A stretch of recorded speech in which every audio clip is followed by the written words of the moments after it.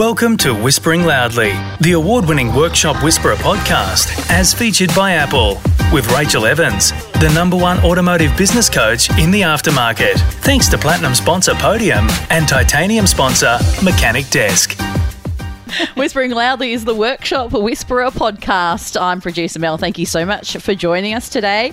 Today we are joined by Marcus Skilbeck from Skillies Tyre and Auto. They are one of Rachel's engine room clients, and we can't wait to hear about all he's learned in business lately. Hello, Marcus. Thank you so much for being on the podcast. G'day, Mel. G'day, Rachel. Hey, Marcus. Thanks so much for being on today. Very much looking forward to having a chat with you about what you have been up to, especially in the last little while. Some exciting stuff going on. But for all of you out there, we thought we'd get Marcus to tell you a little bit about his background and the background of his shop. So, Marcus, can you tell us all about you and Skillies? So, in a bit of a nutshell, I've worked with Rachel now for 6+ years. I've come from being a very struggling business when I first contacted Rachel, to the point where I was going to close my doors, and have grown that business from a struggle street to a lot larger. We have moved in the last 3 months into a site that's now just under 1,000 metres in our main workshop. We now have a team of six people working with us now. We've grown from myself and one other. Since pretty much from November last year, we've gone through a massive scale of growth. And awesome. We're still growing bigger and bigger. So initially, did you see a gap in the market where you are? Because you're quite regional Victoria. Being regional, I started 10 years ago and started in business 10 years ago for myself. And it was really a thing of going, I was in a position in my personal life I'd bounced so many jobs that I went, if I work for myself, maybe I won't stop bouncing jobs. And there was an opportunity for a failed business to take on and turn it around, which we did pretty well for a few years. And the town grew. There was no other tyre shops in the town. So we took that on. There's now 5 other workshops in the town. We're the only one that specifically works out of doing tyres, so we get a bit more of a market. The others all do tyres, but our latest one was very much a roll of the dice. It was either going to work or fail, and so I took the risk and went, well, there was a massive gap in the market for a major player. So that's the way we've gone now, let's take over. Awesome. Join our free Facebook group, Your Profitable Auto Repair Shop, and join in on the conversation with auto repair shop owners just like you globally. So in terms of size of the workshop that you've just moved into and size of your team, where are you at there at the moment? So our site, we've got a 1.5 acre site.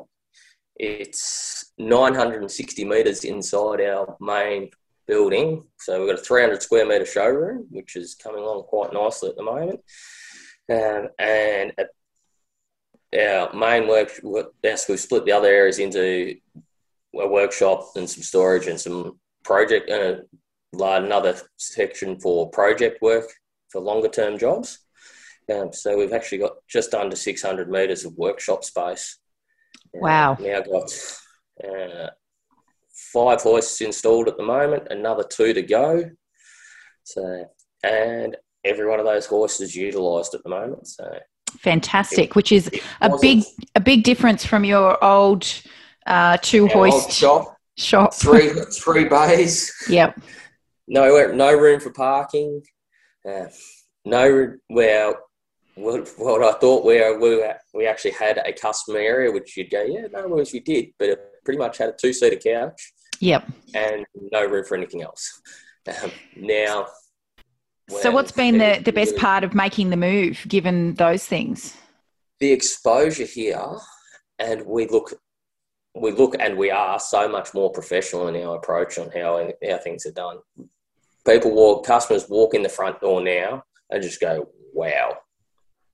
And for the few customers actually get to see the workshop, their eyes stand out on stalks. I've had customers that now go, you're bigger and better than what the dealerships look like. Wow. And that's a pretty major compliment that I think that we're getting more than anything. We've taken to the next level. Like our frontal exposure, the exposure, the signage across the front of our shop is there's 22 metres long of signs. There's 2 rows of it. You can see us from the moon just about the amount of signage that's on the front of the shop, but it just pops and it works. Fantastic. I have been quite lazy over the last month or so within actual advertising for more work whilst trying to get everything going. Like the advertising's dropped off a little bit, but we've still got 4 times as much work as what we had in the last shop. Yeah. We've gone tyres-wise from doing around 150 tyres a month to 350 tyres a month. The numbers are just ballooning at the moment, going which way next. I could say there's a little bit of fear that the balloon might burst, but I think if we keep the product, and the momentum keeps going, we have new team members coming in, everyone's keen. Sorry, I was just going to say, I guess just in light of that comment, about the balloon might burst, what challenges have you faced so far with this move and the shop growing so rapidly? Changing my own mindset has been the biggest challenge. Going from quite a small shop to such a large shop and actually having to start going, this is a large shop, there was no further room for growth. We were stuck a spot where there was no more room to grow the business any bigger in that zone. We were at maximum capacity for work in that space. So I'd been really thinking quite small for a long time with the business because I've got no room to do any more. Now we're here, I had to change my mindset to really think big and go, well, we have the room, we have the potential for a lot more work. We've got room for a larger team. So that's what I've just really had to knuckle down and go, how do I do this? Where do we go now? Yeah. The difference in recruiting people into this new side has been completely different too. We had the struggle like most shops have had over the last few years of trying to recruit good technicians or any technicians to work. Like being regional and having a skill shortage, trying to get good techs has been a challenge. So now I've got techs coming to me that are good techs asking for jobs. So the level of professionalism externally, your perception even to the industry has changed, and it sounds like you're experiencing the opposite of what many shop owners are facing at the moment, which is just a complete lack of quality candidates for their vacant positions. I advertised the last ad that I put up. I had 35 plus applicants for it to go through, and they were all of a good quality. No, there wasn't any that I just discounted straight out and went, no. It was the unbelievable thing. Normally you get the candidate, if we advertise and we'd be lucky to get 10 applicants. And gosh, I know of a few shops, Marcus, that'd probably like to take your leftovers. If that's they're all of great quality. I think I'd like to send a few around the country to a few of the guys. So yes, there you go. In the engine room. Yes. So when you consolidate and when you really think about it, what do you think are 3 things that you've put in place since your time that we've been working together that have really helped to make the new and improved Skilly's a better place? Planning, structured quarterly planning. Yep.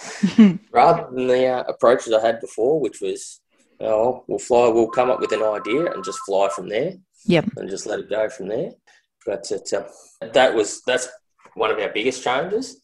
Knowing what our numbers are, because I'm very guilty of it, was very, very guilty of it, of not knowing where the figures were at, not knowing what numbers were. It's going, well, the business must be good because there's money in the bank this month, so it must be all right. Or getting to the end of the month and going, well, that was a crap month because how am I going to pay the bills? So that's been 2 of the biggest changes. And the third one has really been my mindset towards the business of actually getting in and running the business and being professional about it, not just turning up every day as a job. Yeah, super important. It might be, a traditional blue collar profession, but we need to put our white collars on just as often as we don the blue collar? It's taken me a long time to actually go, I am getting completely off the tools, and my aim for myself is to not be on the tools at all within the next 3 months, is to completely eliminate myself out of the workshop. Brilliant. Take a smoko and review us on your Apple Podcast app or wherever you listen. So, Marcus, just to finish up here, what's your number one piece of advice out there for our repairers listening in when it comes to owning and running a successful shop? Don't go it alone. We all try and do everything on our own, and there's plenty of good people out there to ask for help. You're listening to the one that's running this webinar is probably the number one person to ask. If you need help, Marcus. Get up and ask. Yeah, and So without Rachel, I wouldn't have had a business. we speak about it often, you and I, Marcus, but I do remember fondly our first ever chat going back 5 or 6 years ago, and you were literally about to pull down the door on your business and not go back on Monday. So all the credit to you for the transformation that you've made and all the success that you're enjoying. And I'm very much looking forward to celebrating with you when you are off the tools in 3 months' time. Thanks so much for being a guest on Whispering Loudly. Thanks, Rachel. Thanks for listening to Whispering Loudly, the award-winning Workshop Whisperer podcast, as featured by Apple with Rachel Evans, the number one automotive business coach in the aftermarket. Thanks to Platinum sponsor Podium and Titanium sponsor Mechanic Desk.